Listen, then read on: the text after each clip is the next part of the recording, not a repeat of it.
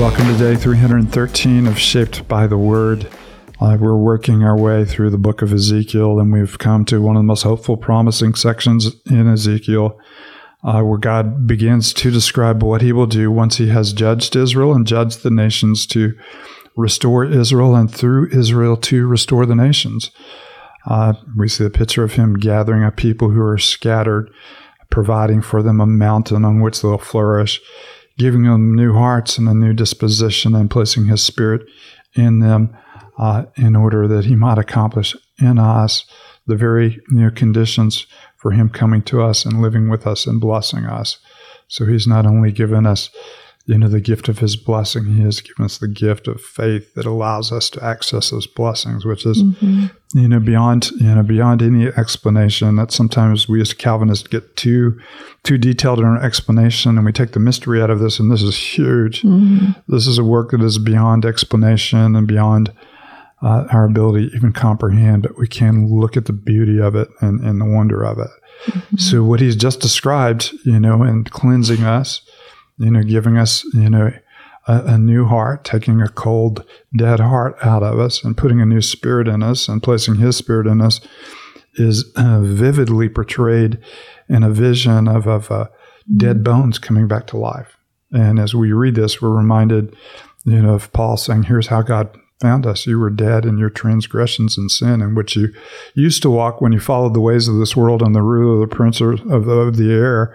You were like everyone else, objects of God's wrath. And here is the way that we're moved from being objects of God's wrath to objects of God's grace.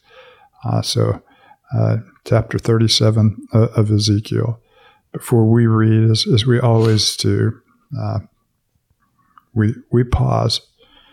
We want to hear the word of the Lord. We want to respond to the word of the Lord, and we want to be transformed by the word of the Lord. So, David, do you mind lifting us up before we read? No, let's pray. Father, we do thank you so much for your word. We thank you here for Ezekiel 37 as we see this wonderful act of you giving life to that which was once dead. And we know that speaks so much of what we received in Christ Jesus. And so help us to behold your word. And in that, may you cause our worship and our devotion to go away from the lesser things and to be fixated here on you, because you are truly worthy of our worship. We pray this all in the name of Jesus. Amen. Ezekiel 37. The hand of the Lord was on me, and he brought me out by the Spirit of the Lord, and he set me in the middle of a valley. It was full of bones. And he led me back and forth among them, and I saw a great many bones on the floor of the valley, bones that were very dry. He asked me, Son of man, can these bones live? I said, Sovereign Lord, you alone know. Then he said to me, Prophesy to these bones, and say to them, Dry bones, hear the word of the Lord. This is what the Sovereign Lord says to these bones. I'll make breath enter you, and you will come to life. I'll attach tendons to you and make flesh come upon you and cover you with skin. I'll put my breath in you, and you will come to life. Then you will know that I am the Lord. So I prophesied as I was commanded, and as I was prophesying, there was a noise, a rattling sound, and the bones came together, bone to bone. I looked, and tendons and flesh appeared on them, and skin covered them, but there was no breath in them.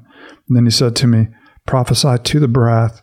Prophesy, Son of man, and say to it, This is what the Sovereign Lord says, Come breath from the four winds, and breathe into these slain, that they may live. So I prophesied as he commanded me, and breath entered them. They came to life and stood up on their feet, a vast army. Then he said to me, Son of man, these bones are the people of Israel. They say, Our bones are dried up, and our hope is gone, and we are cut off. Therefore prophesy and say to them, This is what the Sovereign Lord says, My people, I am going to open your graves and bring you up from them. I will bring you back to the land of Israel.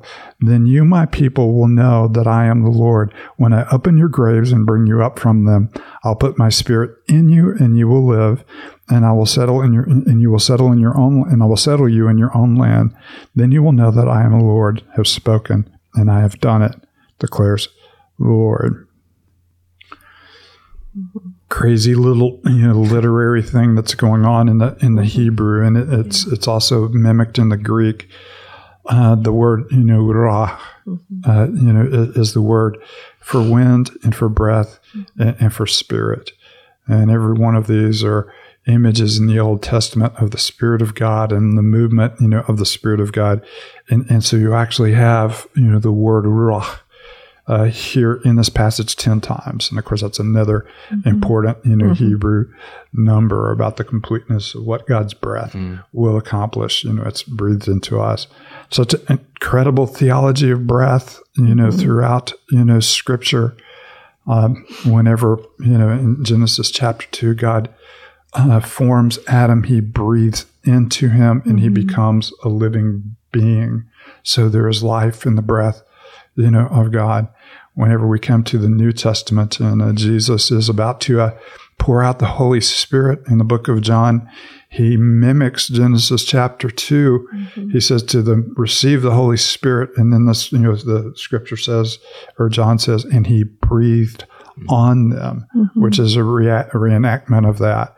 And then, of course, Paul will come to us and say, in Timothy, that all Scripture has the breath of God in it. All Scripture is God-breathed and is useful for that. So through His Spirit and through His Word, He breathes life into us. And you see all of that, acted out in a very, vivid way here.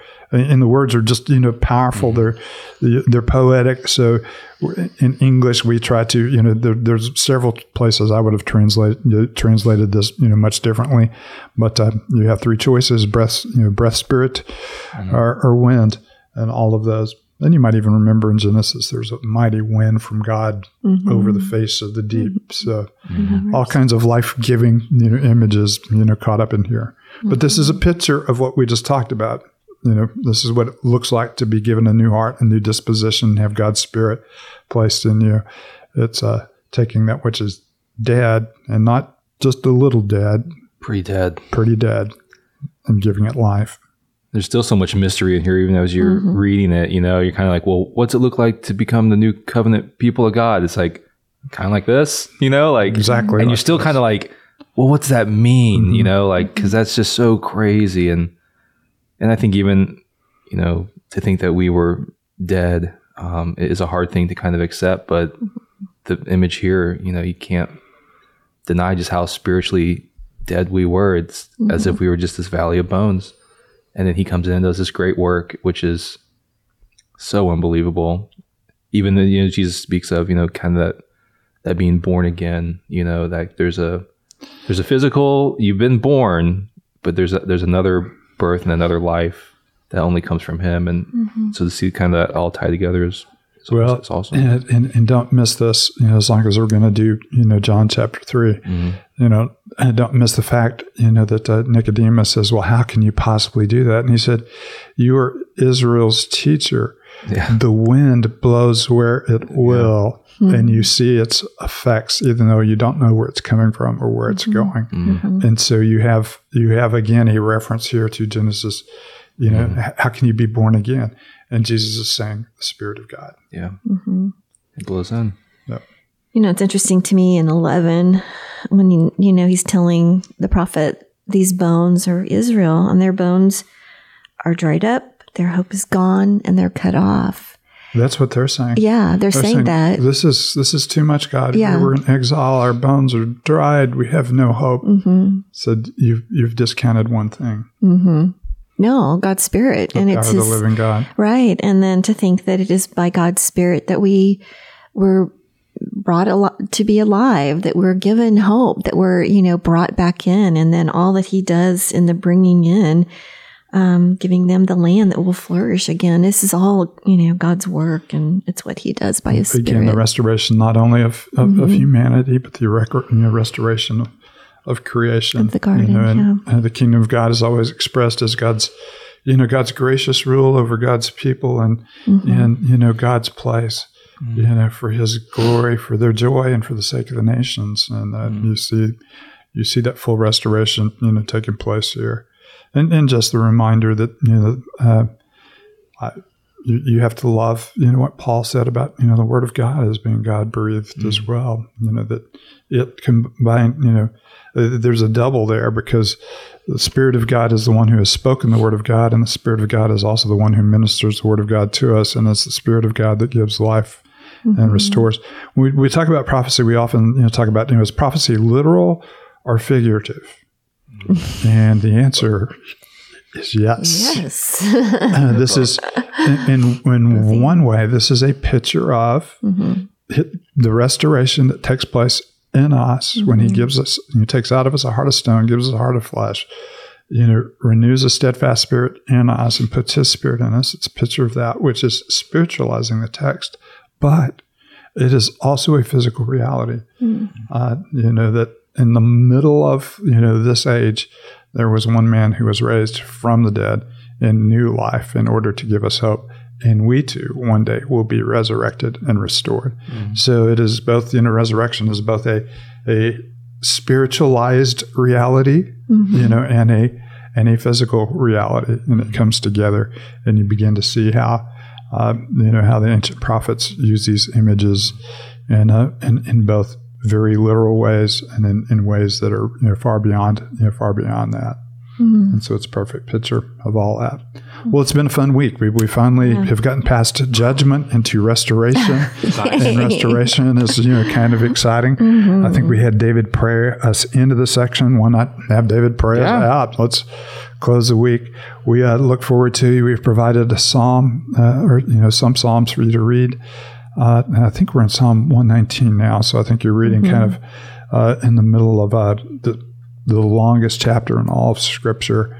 Every verse of it is dedicated to the beauty of God's Word, and it's an acrostic poem that starts with the letters of the Hebrew alphabet and then has seven stanzas for every letter in the alphabet. So the perfection of God's Word is beautifully envisioned in that. Read a little bit of Psalm 119, and as always, we look forward to rejoicing in the Word of God as the people to God together on the day of the Lord as you come to worship with us. David, do you mind closing out the week for us? No, let's pray.